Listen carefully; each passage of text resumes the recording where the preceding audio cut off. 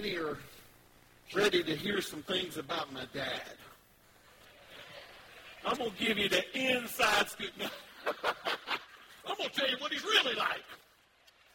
That's right. We're going to set it all straight today. I wish, man, I had some,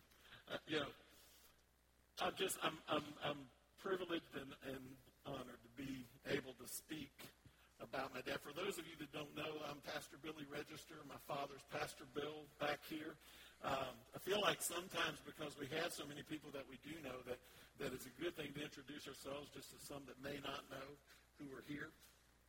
But I was asked to talk about a few things about on Father's Day about what I learned from my father. And so I'm going to touch on a few bullet points of some things that I've maybe talked about before. I realized during the preparation for this that I knew that I could speak about this topic in a series of messages. I think it would be pretty good, in fact, about what I've learned from my father. What I've learned from him as a father, as a pastor, as a man, as a person, the good, the bad, the ups, the downs. And there's been a lot of that in our lives and in our family. And that's okay. Each step of the way, God's been with us. He's been faithful. He's been good. He's been a good, good father. But the things that I would just want to touch on very quickly, just in a summary point, which I won't go into detail of, but there's just a few points that I wanted to bring up about. Just these are things that I, want to just quickly talk about. One of the big things that my father taught me, and I'm going to just say this once so I don't have to go back and say it again. I can apply a lot of these things to my mother as well, as I have in the past, but today's Father's Day, Mom. But here's probably the most important thing that my father taught me was he introduced me to the person of Jesus Christ. He didn't have a dad that did that for him. You may not know that. But I had a dad that did. And that's something I learned from him about Jesus. I learned about the importance of prayer. My dad, I saw him, or maybe I'd even say the words, I caught him praying many times. Many times when he didn't know that I did. When I was younger and different times when I was living in the household, I'd catch him praying. In the morning, in the evenings. He taught me the importance of prayer. I could go on about that. He taught me the importance of God's Word. That God's Word is the truth. It's the anchor. It's the foundation to everything in our lives. He taught me that. And he taught me that and showed me that by me seeing him on numerous occasions, or if you will, catching him reading the Word of God.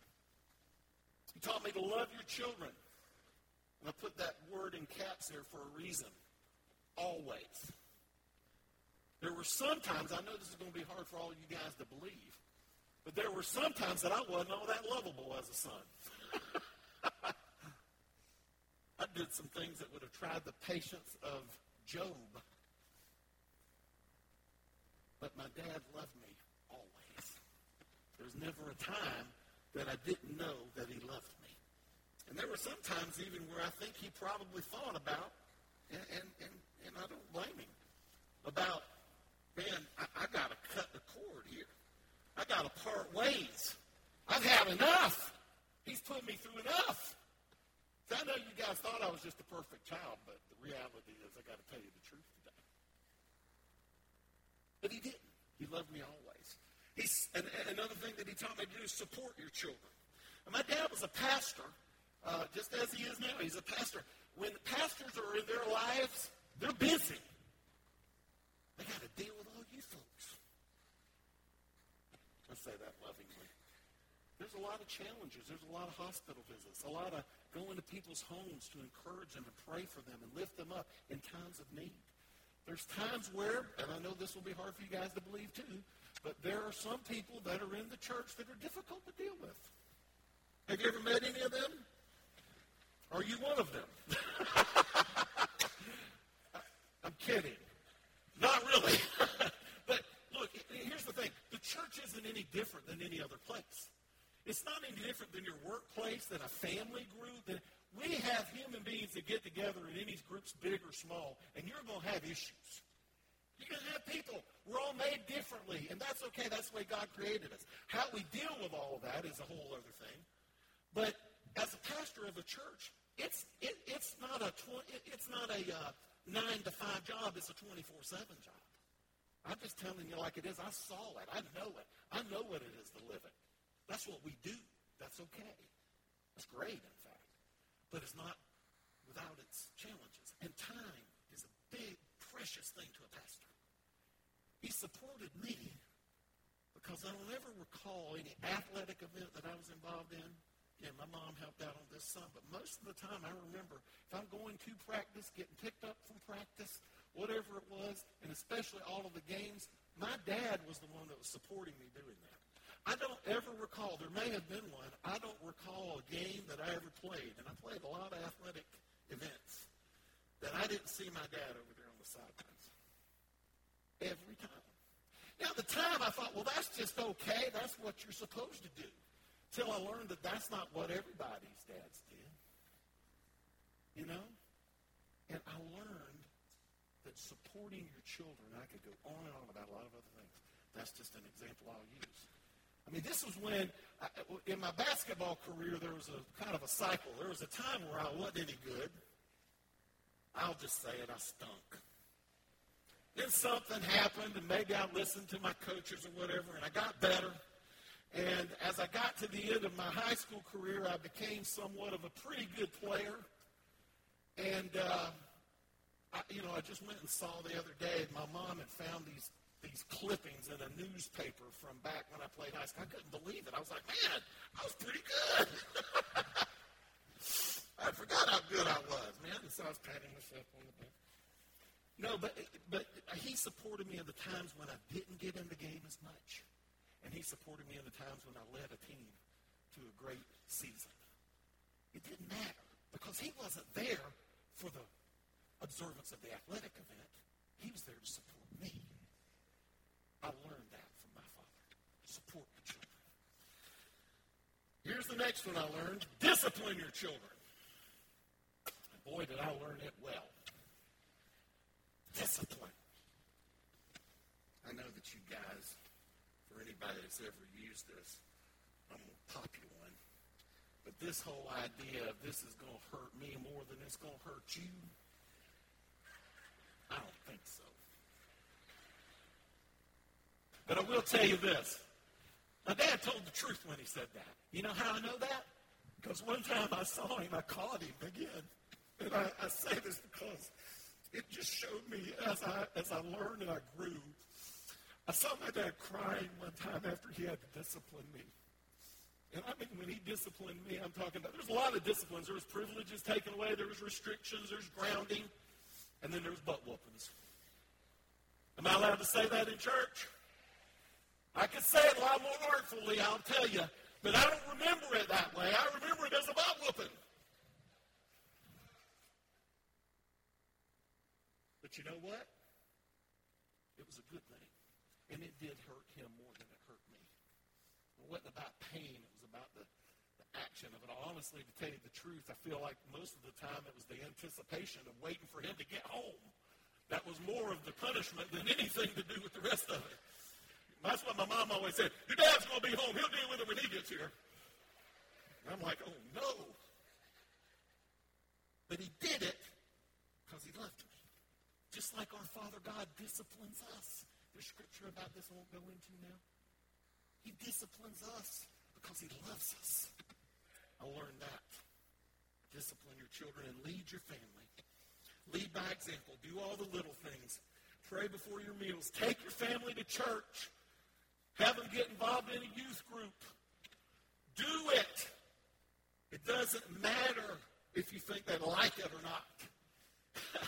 I didn't like going to church most of the time. I'm going to just tell you. Sunday morning, Sunday night, Wednesday night, revivals, meetings.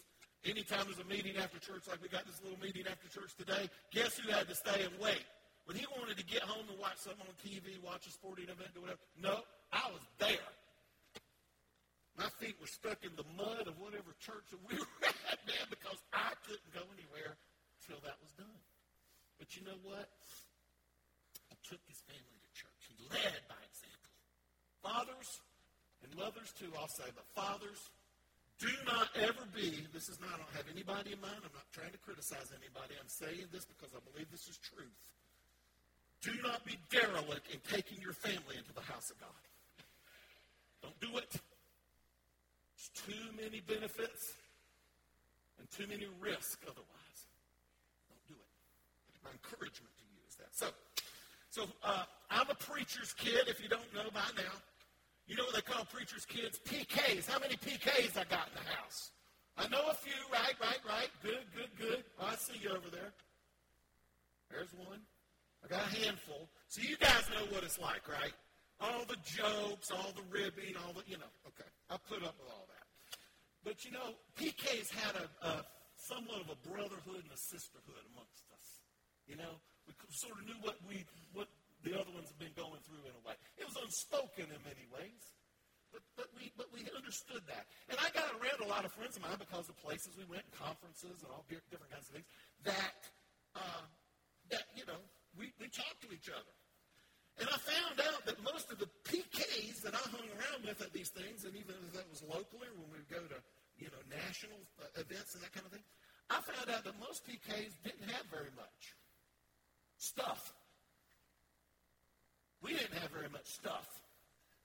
We were poor. We were preacher poor. And I'm going to tell you, back then, I think preachers were poorer now than they are today. And I don't mean that like anybody's taking advantage of things, although some do. This one doesn't. But, we just didn't have much. So I'm not going to say poor because we weren't living, below the poverty line or anything like that. I'm going to say, but we didn't have much, and neither did my friends. And we tell stories about it, man. I remember this one kid telling me, man, when my sister broke her arm, we were so poor we had to go to the airport to get it x-rayed. I was like, dang. I'm like, you're poor. You're poor. I ain't that poor. I'm poor, but not that poor. One of my preacher's kids, friends said, after church, we're so poor, we got to go to my rich uncle's house at the poorhouse. That's where our rich uncle lives, in the poorhouse. Oh, and I know you probably heard this before, but here's a joke amongst us. Preacher's kids are so poor, we had to go to KFC to lick other people's fingers. Now, I'm just going to tell y'all, that ain't right. There's something about that just ain't right. But that's part of being a PK. We didn't have much. Now, I say that to say this. My dad knew how to stretch $1. Now, some people might say that means he's cheap. I'm not saying that. And, in fact, I'm really not saying that. My dad was never cheap. He wasn't a cheapskate. But, boy, and Lisa, tell me if I'm wrong. My sister Lisa, give her a round of applause. I wanted to put you on the spot. Had my chance. Lisa, correct me if I'm wrong. Was it not true that our dad knew how to stretch $1? And it was a good thing because we needed to, because we were living on a pastor's salary, 5 kids. So he knew how to stretch $1, and he did it the right way. Now, I will say this, too. I don't ever feel like, as I look back on my childhood, that I ever wanted for anything. Now, there were some things I wanted that I didn't get, but I didn't want for anything. And he made that. I don't know how we've talked about this, but how in the world he did that. And I can't believe you said that. Here's my next story. Our lives, because of that, we had to make choices. He had to make choices, stretch $1. So we would go through drive-thrus. How many go through drive-thrus on Sunday after church or any other time? We go through drive-thrus. You get meals because we need something quick, and in those days it's Sunday night service, man, so we can't, So we went to a drive-thru, and normally now when you go to a drive-thru, somebody says, okay, what do you want? I didn't ever hear that question. Not what do you want? Here's what you're going to get. And you're going to like it. So on the occasions when we did get a chance to say something, like, well, okay, yeah, all right, I'll have the cheeseburger. And let me get a large Coke with that. Oh, no, we ain't getting no drinks. We got drinks at home. If I heard that once, I heard it 1,000 times. We never bought a drink at a drive-thru in the whole history of our family. We got drinks at home. I don't ever remember getting a drink at a drive-thru. But I'll tell you this. He knew how to stretch a dollar. He knew how to support a family. He did all the other things I'm telling you.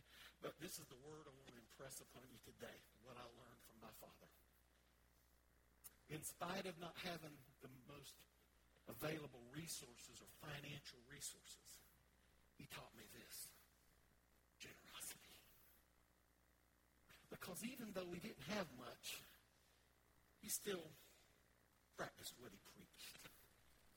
He tithed. He gave. I can't tell you how many times that I've had people come up to me and say, your dad, you probably would never know this because your dad would never tell you. That's true. That's the humility of it. He has been so generous to us. He has been so giving to us. I think there's a lot of missionaries out of this fellowship that say the same thing, not just about him, about this church, of course, but he's leading this church. He's making those decisions. But generosity is not just about money. That's the first thing when you hear the word generosity, what do you think? Money. Because that's what we want. We protect money. That's why the scripture says it's the love of money.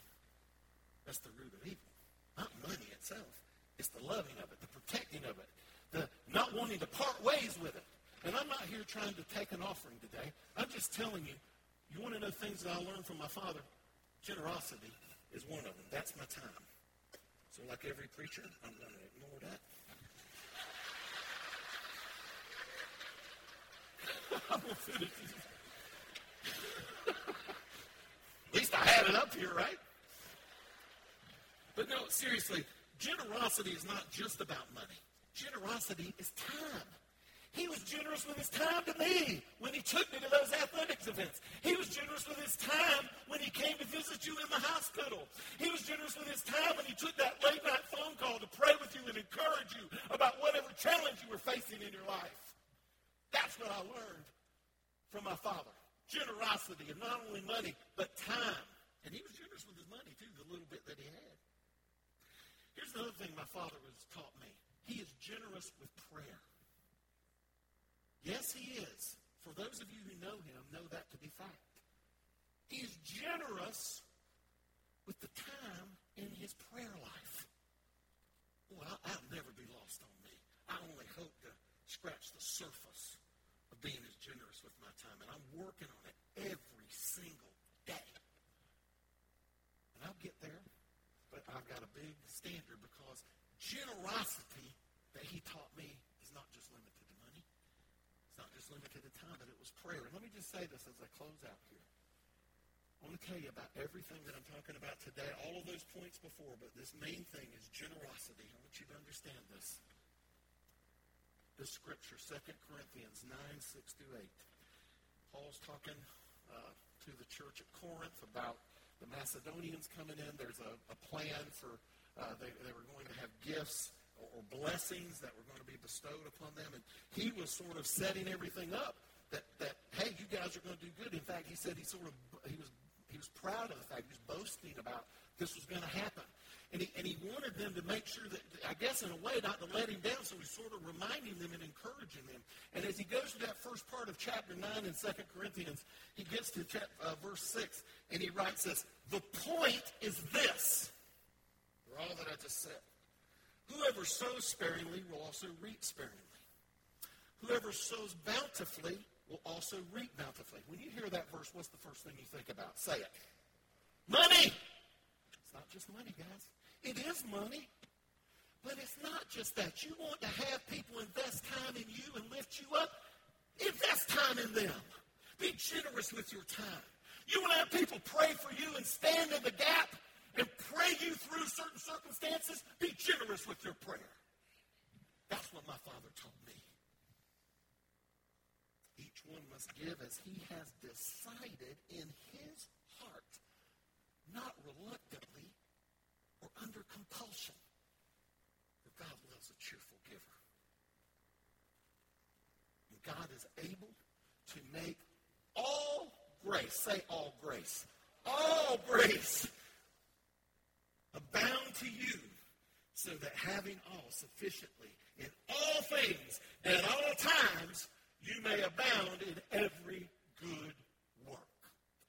You see, the generosity that my father taught me of his time, of his money, of his energy, of his prayers, that came back into his life and correct me if I'm wrong, is this not true?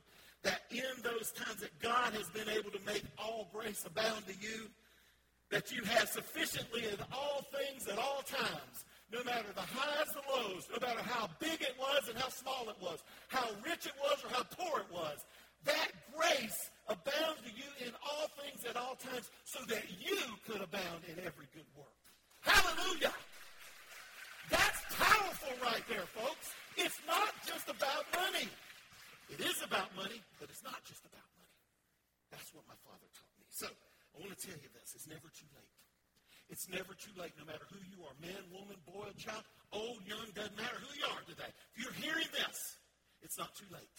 It's not too late to do all of those things I said to your children. Teach them about Jesus. Lead. All of the other things I mentioned. And it's not too late to live generously. It's not too late to live generously. Boy, that's good preaching right there. I need somebody to say amen. Not for what I'm saying, but I'm telling you, that's the thing. Live generously. It's not too late. Live generously with your time. Live generously with your love. Live generously with your compassion and your service. Live generously with your passion, just your passion about life. Be generous with your willingness. Be generous, yes, also with your money. But live generously in all things. Live generously. And grace will abound to you that will be sufficient for anything, no matter what it is, the grace in the amount that you need, when you need it, in your life. Praise God. Thank you for the opportunity to speak today.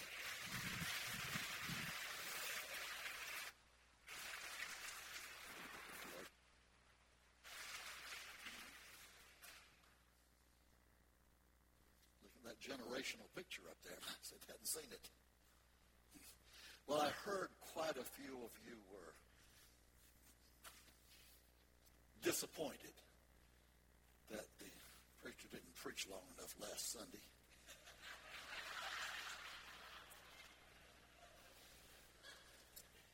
So we decided between the two of us we could surely make it up for you. Give me a few extra minutes this morning. And I will say to you, first of all, that the Bible, this must be true because the Bible says it is. Children are a gift from God. I know you haven't always believed it, especially those of you who have children.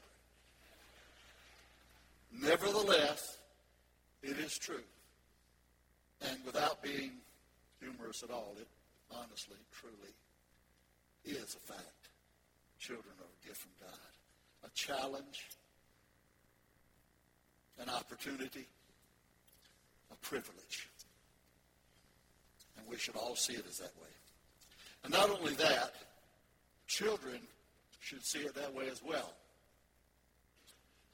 Those of you here who need to hear this, let me give you these verses from Ephesians, the 6th chapter. The second verse. Honor your father and mother. This is the first commandment with a promise among the 10 commandments. That it may go well with you and that you may live long in the land. So there's a message in the scriptures for parents, for fathers and mothers, and for children, sons and daughters. We're supposed to talk today about things that I learned from my father, which Pastor Billy has just shared with you, and that I am supposed to talk about things I learned from my children. I have a little disadvantage because I have 3 of them and he only has 1. disadvantage in time I'm thinking about, not any other way.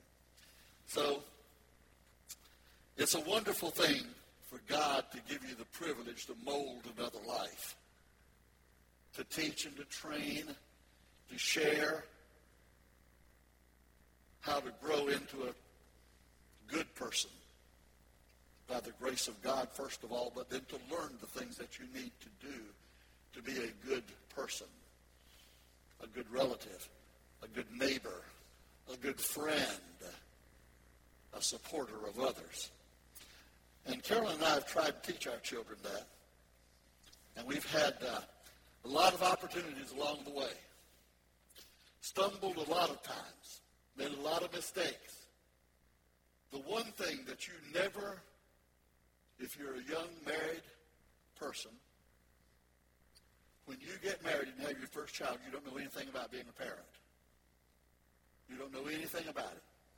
You're like a babe in the woods. You're lost. I say that because I was. I wasn't prepared to be a father. I wasn't prepared to be a pastor, as far as that's concerned. I was pastoring churches, but I wasn't prepared to be a pastor. I had to learn a lot of things to grow into be the person that I've become. I hope I've become a much better person than I was when I was younger than I am now. And I believe I have in most ways. So we were blessed with 3 wonderful children. And we were blessed with 3 problematic children.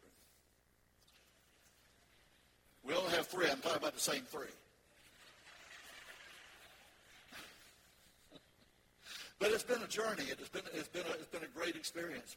You know, I had this week. I thought about all kinds of things. So many things I don't have time to share with you. I can't share with you. So I've picked out a few things to tell you about. First, let me talk about my oldest offspring. You just heard him talk about me. Let me tell you just a little bit about him. All of my children have taught me so much. You know, one thing, I still call them children like I am right now. I know they're all adults, but they're still my children. So all of them have taught me so very much. The earliest days, when Billy was just a little boy, he maybe was about 3 years old at this time. We were doing some remodeling in the home that the church had built and the church had bought, and we were kind of rebuilding it. And one of our men came over to the church, to the house frequently to work on it and do the things we wanted to get done. His name was Tom Slider. Wonderful man, like so many of you here. A man willing to give his time, give his effort, to give his work, to help the church and to help the work of God. And Tom was got such a great blessing being in our church. He and his wife, Delma, were just precious people to us. And Tom was over frequently working in the house. And every now and then, Tom would make some comment, and Bill would say, "Shut up, Tom." And he'd be walking around doing something else, and he'd say, "Hey, Pastor, did you notice?" Bill would say, "Shut up, Tom." And I got on him, boy, I tanned his hide. I said, you can't talk like that to somebody's coming over here and doing all this for us. Well, he didn't understand what was going on. He just saying what he thought to say. And after a few times of that, I went to Tom and I said, I just don't know how to apologize. I said, "I'm really so sorry. He's just a child. He doesn't understand. Somewhere or other he's got it." And so one day, Tom wasn't there. We were at the family doing something. Lisa and Kim weren't born yet. And so something happened, and I said, "Billy, shut up."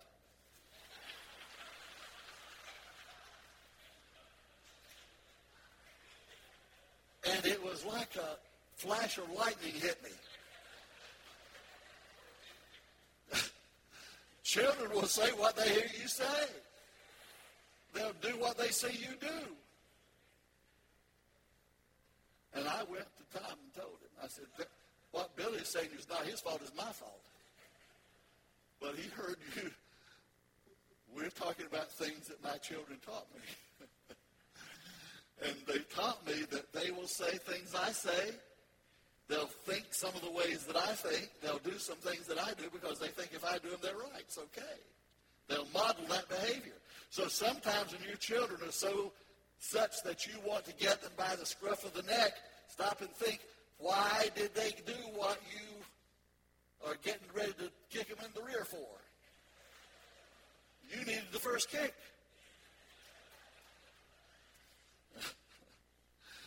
Later on in life, we had moved from North Carolina to Jacksonville. One of the greatest things that God's put me in my life, He put me in a great church on the north side of Jacksonville. Church with a lot of problems. They were there when I got there.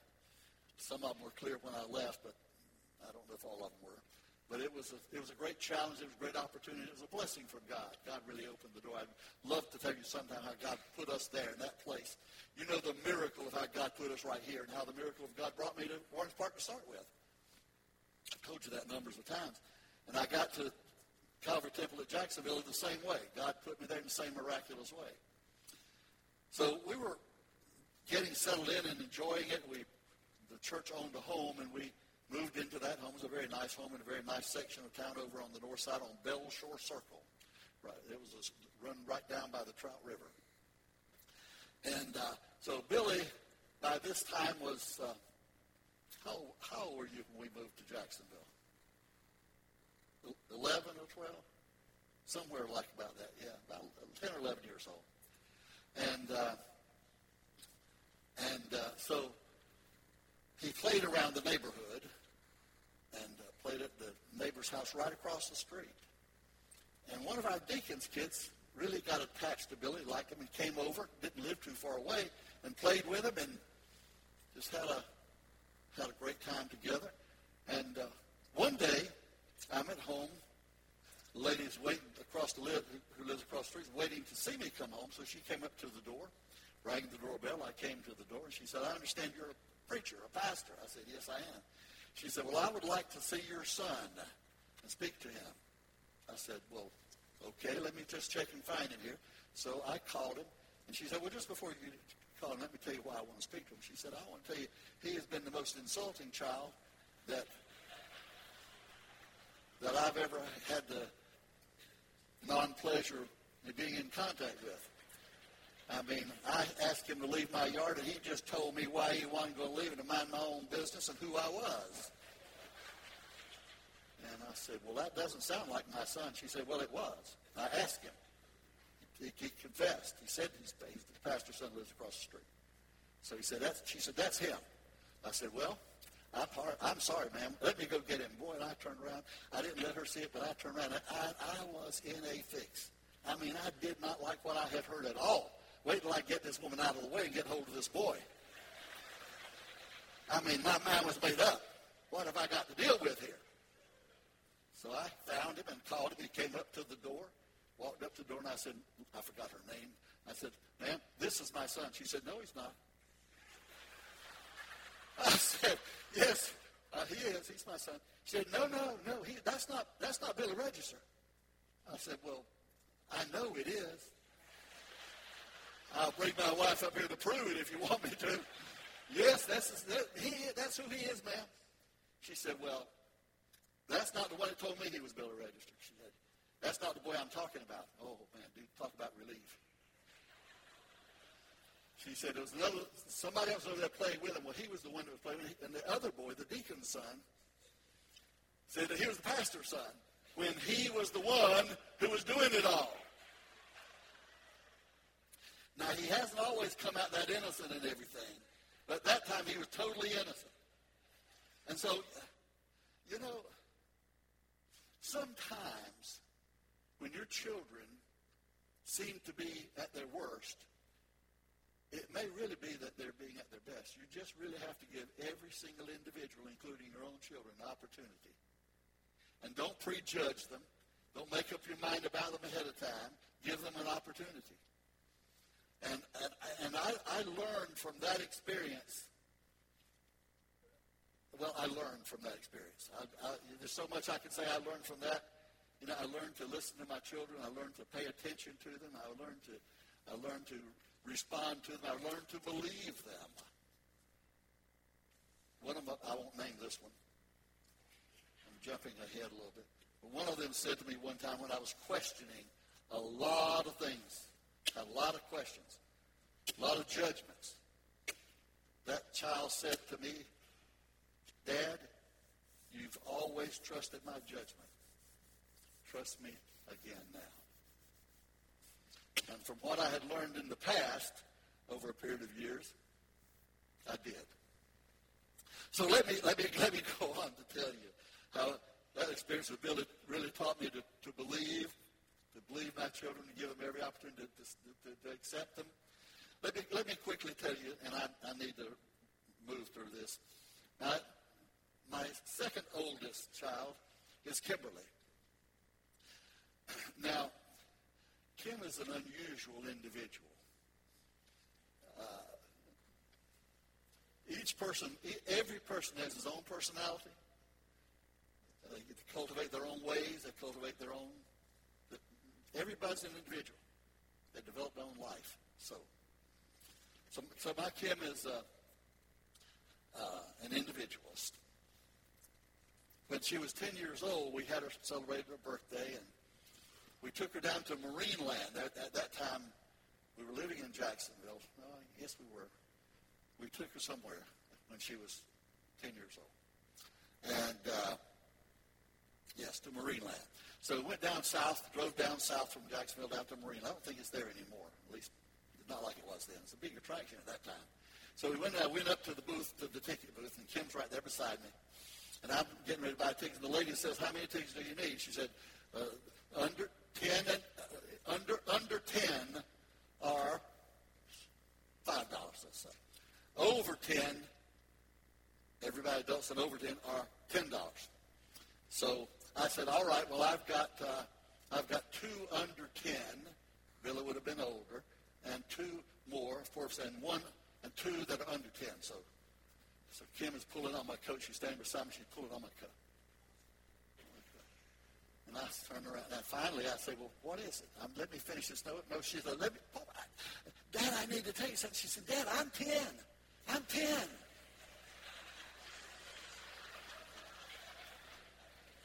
So I turned back and looked in the ticket booth, and I saw it. It looked like I was a bank robber when I looked at that way. Trying to steal $5. And my child told on me. Well, the truth is she had just had her birthday, and I was so accustomed to saying, I hadn't got accustomed yet to saying she was 10. She made sure I knew. She was proud of it. She wasn't intending, and it wasn't any harm. It was totally harmless.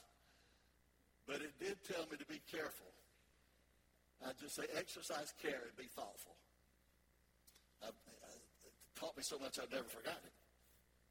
I want to tell you more about Kim. This is the more important thing. When Kim graduated from high school, did you all go on to start college in the same first year? She was there 1 year ahead of you. She had a reputation before you got there. Isn't that the way it was?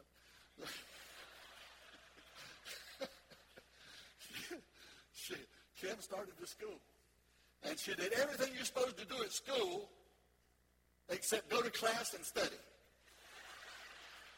She went to all the parties, all the events. She was at Southeastern University in Lakeland. She did everything you're supposed to do except go to school. But by the time Lisa got there, they didn't want her back, and they didn't want them to stay for the second year. I'm telling you the truth now. And this is not something I'm going to tell you why I'm happy about it. If that were really bad, I probably wouldn't keep telling you. But so then they come home, and Lisa goes on to school somewhere else. Did you go to University of South Florida after that? She went to University of South Florida, got her degree, graduated, got her bachelor's degree, and then went on to graduate school. Well, Kim went to somewhere we moved along about that time. We moved back to North Carolina, and she started going to school up there. I don't know how she got in with all the grades she had at Southeastern, but she started going to school up there. She went to a school, and I thought, well, she had enrolled in this community school.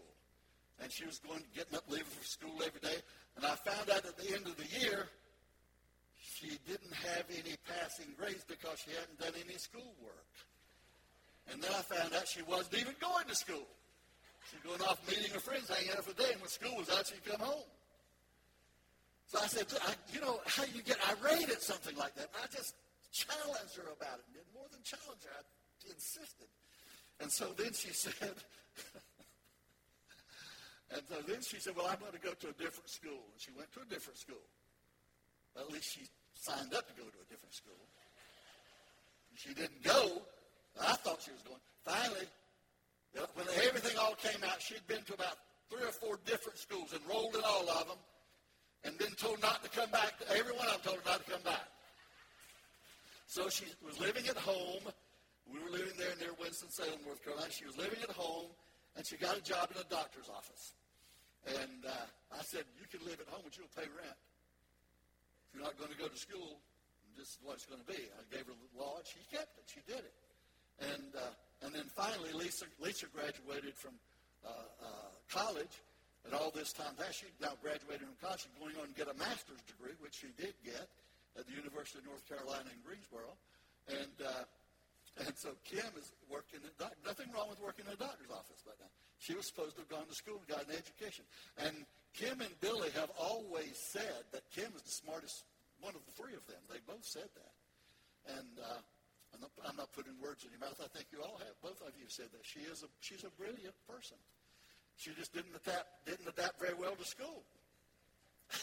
And so a lot of people like that, I think. But so Lisa was getting her master's degree, and Kim hadn't even got a credit in college yet.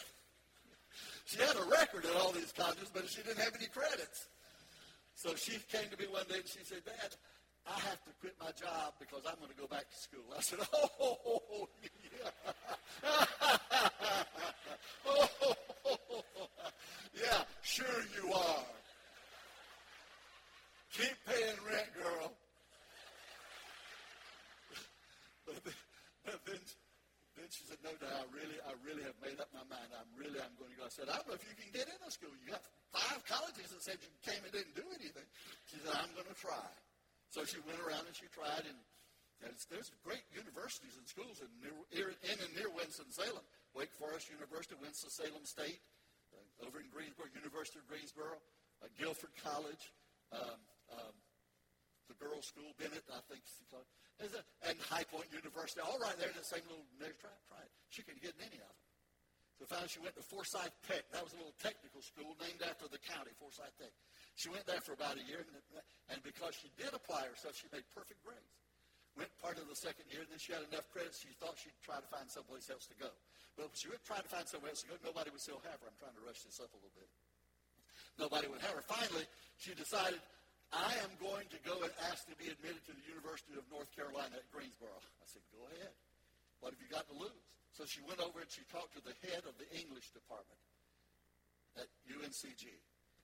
And the person looked at her records and said, why aren't you going through the normal routine? Then why aren't you applying in the normal routine? You coming to me. She looked at the score. Oh, she said, I see why you're not going through the normal way. The head of that department, Kim, convinced her to believe in her.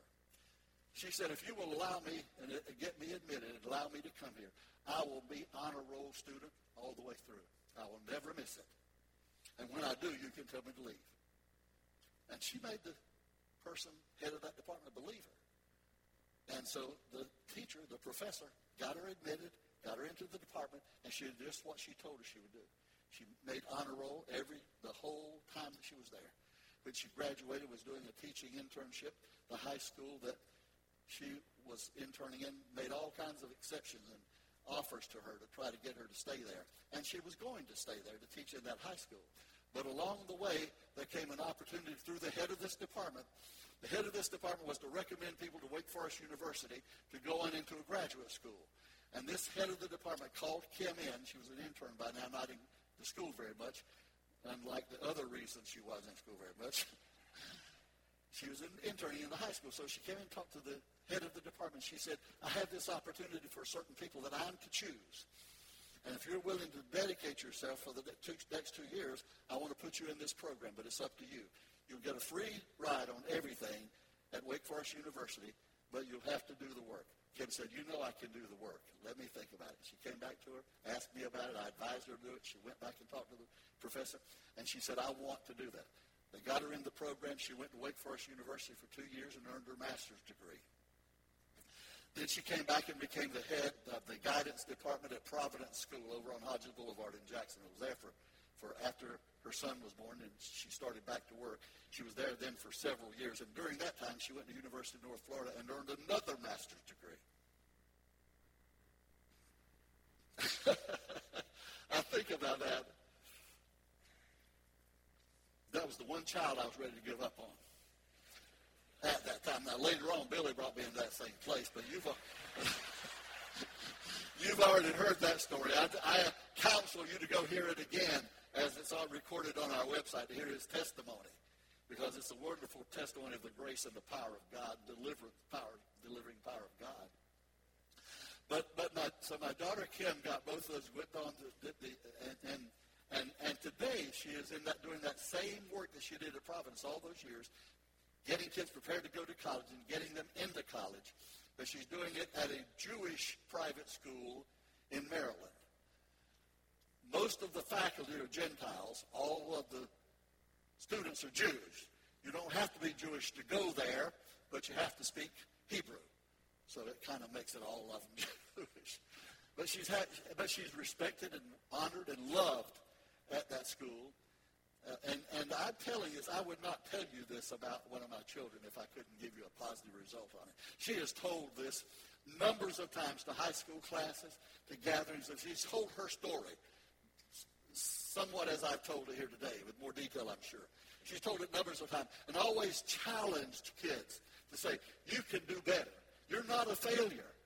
No matter where you are, you can pick yourself up and move on. I'm an example of that. And that's what she taught me. It's one of the reasons I know this. I know by the grace of God that this is true for everybody anyway. But I know by my own personal experience with my middle child, with my daughter. I know you can be what everybody would consider to be a failure and ready to give up on you and throw in the towel and say it's not worth bothering with you anymore. And still turn out to be a winner, a victor, a champion, an overcomer. And the grace of God can do that for you. Praise God. Praise God. Now let me tell you one more thing, because Lisa is here and I have to tell something about her, otherwise she won't go to dinner with me. So let me tell you just a little bit about Lisa. She lives here in Fleming Island, has a wonderful children's school over here. So when Lisa was a child, she maybe was 7 or 8 years old at this time. Now, you've heard me tell this before, but it's important to tell it again, because it's an application for every single one of us. So we were sitting at our dinner table. In those days, all 5 of us came and sat around the table for dinner. Carolyn cooked it. Yes, she did. She cooked it. And she's a wonderful cook, by the way.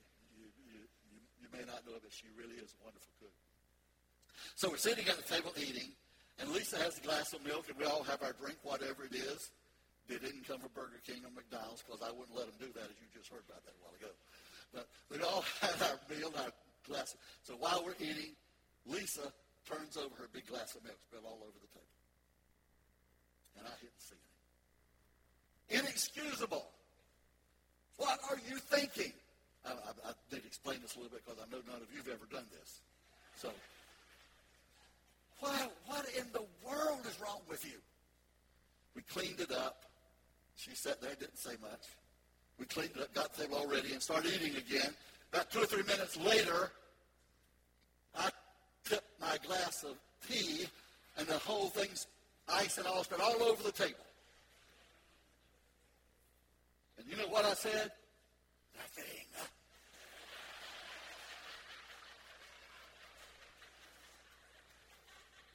Kept my mouth shut for a change. Nothing. And after a while, I think I said, I'm sorry.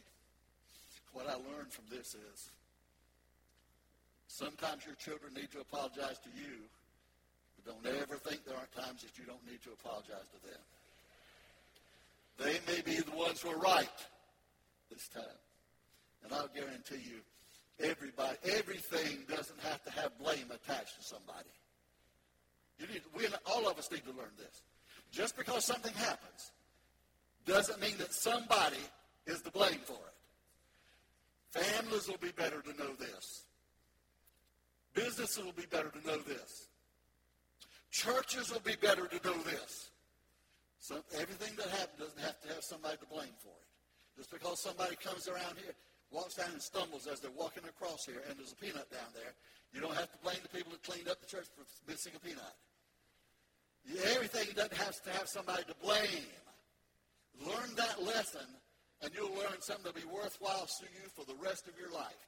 I identify everything I'm dealing with now. Over the years of life, I've come to this. Everything that comes up is, first of all, if it's a negative thing, first of all, it's just an inconvenience. Second, it's an issue. And then, only then, after it passes being an inconvenience and an issue, it's got to be big enough and a lot bigger than most things are to become a problem. Oh, I've got a problem. No, you may just have an inconvenience. I've got a problem. No, you may just have a little issue. When it becomes a problem, then it's really, really difficult and conflict. So we need to learn that. We need to learn that everywhere. We need to learn that in our church. We need to learn that as we grow and develop and move forward and become the people that God wants us to be and develop the character that God wants us to have. That's one thing we really, really need to know. So there are certainly, obviously, many, many more things I could tell you. I've tried to keep this, knowing that I'm way past the time we usually finish. But remember, we're making up for last week. So let me tell you this for sure. None of us is wise enough to know everything.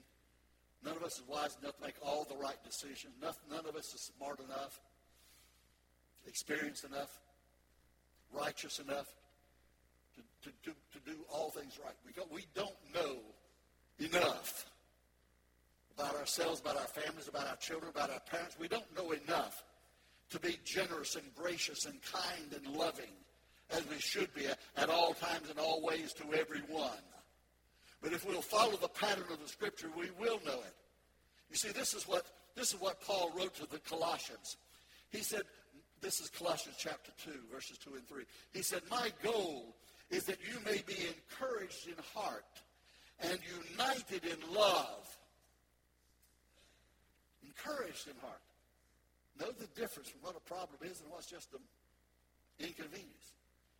Be encouraged in heart that good things are coming. And united in love. Wow. We unite in love, we'll take the world. I believe it.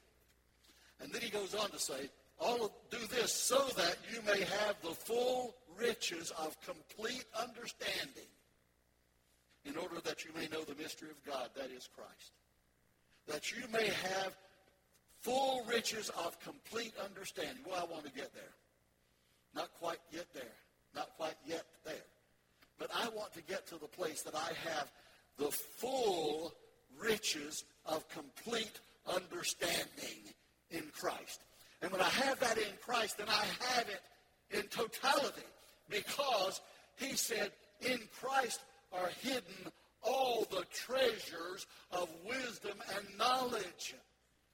So when you have the treasures of wisdom and knowledge because Christ is in your life and you're walking with him and learning from him, then you have the blessings that make your life the positive, productive, good life that you want it to be. It will help you make right decisions in all things. It will cause you to take the right direction on every course. It will cause you to do the right to do the right action in every situation, because that's what Christ does for us in our lives, and that's what he intends to do for us in our lives. So everybody stand with me, please, right now. And every father, if you will, please, come and gather here around the altar with me. I want to say a prayer and a blessing over you.